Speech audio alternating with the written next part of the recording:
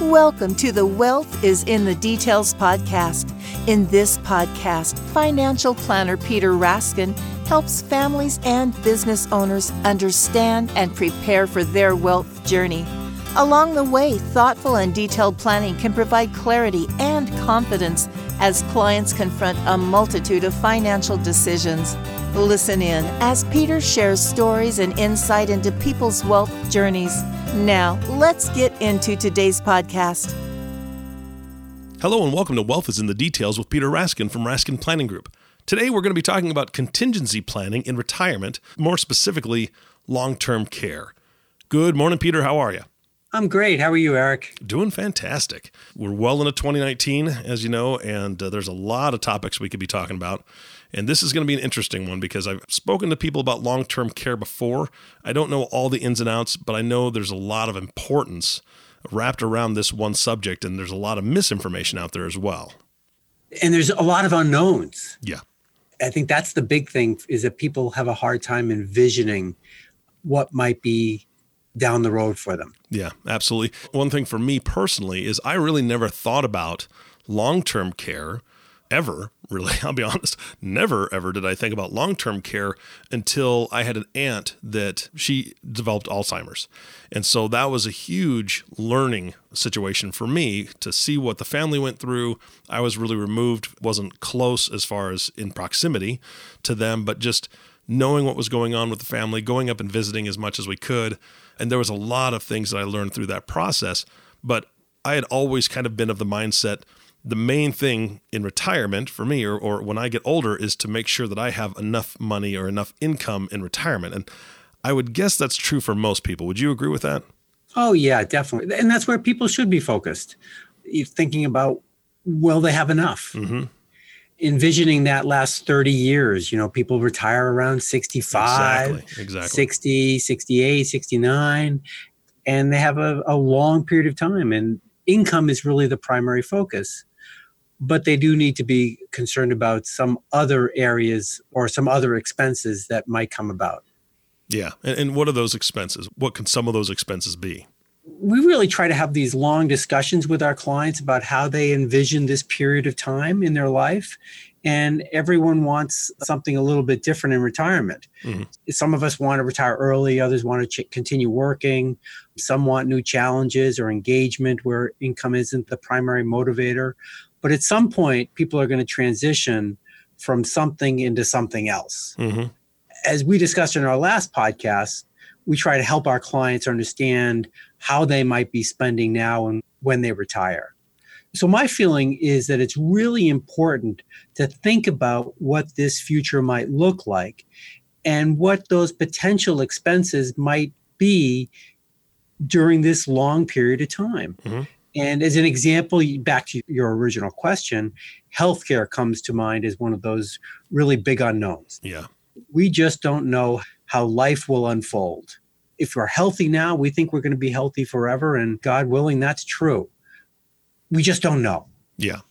We know how expensive healthcare is, mm-hmm. and we know as we age, there's a greater chance of needing healthcare.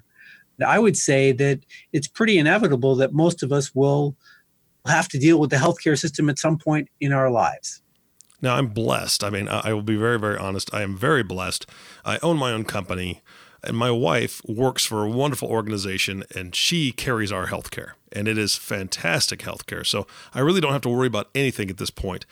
But my question is, when we retire years and years and years down the road, I don't exactly know what kind of healthcare is out there, but wouldn't health insurance take care of most of the expenses during retirement?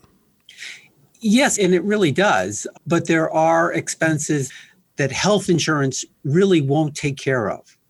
Let me kind of just set that scene. At age 65, when many people are approaching retirement or are retired, there's a Medicare. Mm-hmm. And it's available to all citizens. And it offers actually great benefits. You'll have to supplement the Medicare Part A with some additional insurance that does cost a bit of money. But when you add in these supplemental plans, it's really a comprehensive health insurance package, similar to what I'm hopeful you have now, you and your wife. Mm-hmm. And we'll get into Medicare in future podcasts because I think there's so much there. It's really actually complicated and it really deserves its own podcast. Okay. So we'll get into that. This Medicare and this supplemental insurance and prescription drug benefits, they're not necessarily inexpensive, but they really do provide comprehensive planning. But what they don't cover can be significant depending upon your situation. So we want to make sure that our clients are taking that into consideration. I know you said you're going to do a podcast on Medicare specifically to dive deeper in, but before we get off that subject, if it's so comprehensive, what's the concern then, if you don't mind touching on that for a moment? Yeah, a lot of custodial care is not covered by Medicare. So Medicare is going to cover you for doctor visits, prescription drugs, hospitalization, any illness issues that you have. And that's when people think about healthcare, that's what they really think about. Mm-hmm. But it's not going to cover a lot of expenses that are deemed to be really healthcare driven, but more custodial, more maintenance, more living, helping you if you need care in the home, transferring from place to place, or if you need to be in a nursing facility. Medicare is not likely to cover those expenses.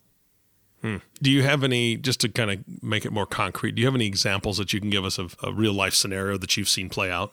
Yeah, and I think that's really important is to think about an example, but we never really know how this is all going to play out. So this is just one example. Mm-hmm. Jim and Susie are ages 70 and 65, and they're both in good health, active, and enjoying life. Jim begins to experience some tremors, which worsen over time.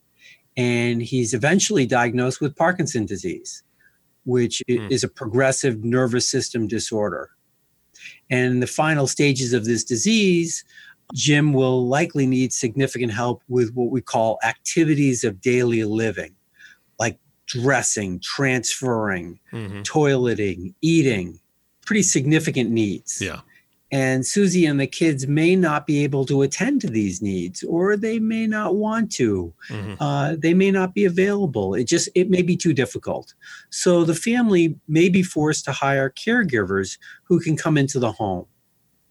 These healthcare providers will be really vital to both Jim and Susie, but Medicare probably won't offer any reimbursement. So Jim and Susie are on their own when it comes to this expense. And this home care can really be expensive, especially if it's needed, 12 to 24 hours a day. Yeah. That can really add up. If you have professionals coming into the house, that just becomes expensive. So Jim may become dependent, and it may be best for him not to be at home, but actually in a facility like a nursing home or assisted living facility. So that's if things get really progressive and get much worse. So while the facility may not be the family's first choice, it might be the best option for all. Jim might get the best care there, and it might provide more relief for the family. So when that happens, if that happens, there's going to be no reimbursement from Medicare for this kind of custodial care. And unfortunately, this kind of care is just really expensive. So in the Boston area and many parts of the country, we're talking upwards of $10,000 to $15,000 per month in today's dollars. That can be well over $120,000 per year. So assuming that this care, this kind of serious care may not be necessary for 10 years from now. So when Jim turns 80, inflation could drive up that cost. If we just assume a 5% healthcare expense inflation, which is what we've seen recently, the annual cost for Jim could rise to almost $190,000 a year. Wow. And that'll keep on increasing as long as Jim's alive. Yeah. So think about Jim needing care from age 81 to age 85. That's 5 years worth of care. That's total cost of care might be well over $1 million. Yeah. When we're thinking about that as a potential liability, we don't know how this disease will play out for Jim and for the family, but we have to consider it. So when we add, if we're doing their planning, and we did do their planning, we add this potential liability to their plan, it became clear that they'd have to make some serious adjustments to their goals. So keeping the second home for the kids is probably not possible anymore. Mm-hmm. So while Jim can enjoy it for the time being, it's likely that at some point in the future, they'll have to make other arrangements. So the question should just be asked, when do they sell it? It's also pretty expensive to maintain now. They've owned it for 30 years and it's appreciated significantly. And when it's sold, there'll be capital gains tax. So that can be significant. Mm-hmm. What I'm trying to say is just these are tough conversations to have. And while Jim and Susie have enough assets, they've planned really well for their retirement, they haven't necessarily taken into account this expense, this potential expense. And it is disappointing. It's no one's happy about it. Unfortunately, they don't need to make any immediate decisions, but these are things that they'll have to be thinking about over time. Yeah, and this is a heartbreaking story, and I'm sure you've heard many of these, or we've seen a lot of examples of these. Is there anything that they could have done differently before it got to this point? Yes and no. I think families with limited financial assets might qualify for Medicaid, which is for those families that don't have very much money. Mm-hmm. And Medicaid is a government program which does pay for custodial care. But most of our clients are not going to qualify for Medicaid. Mm-hmm. And they aren't willing to give away their assets to qualify for this government benefit. Mm-hmm.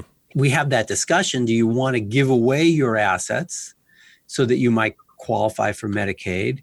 And frankly, most of them can't do that. Yeah. It just is an impossibility. Whenever we're having these discussions, we always bring in the estate planning attorney that specializes in these kinds of strategies. Mm-hmm. But the answer is there's really not a heck of a lot they could have done previously, except possibly purchase some sort of insurance that would cover the cost of that kind of care. Mm-hmm. So the reality is in today's world, we're living longer and healthier, and that's good news. And the bad news is that those last years of life may not always be that comfortable and could become expensive. Again, we just don't know how it's going to play out. So we always recommend that our clients prepare for this possibility. Contingency planning. No one knows how life unfolds. Most of the people I know want to live an active, healthy life forever. And then when their time is up, they just want to expire. That's the ideal as far as I'm concerned. Yep. For a lot of our clients. But unfortunately, we just can't predict this outcome. You just can't dial it up.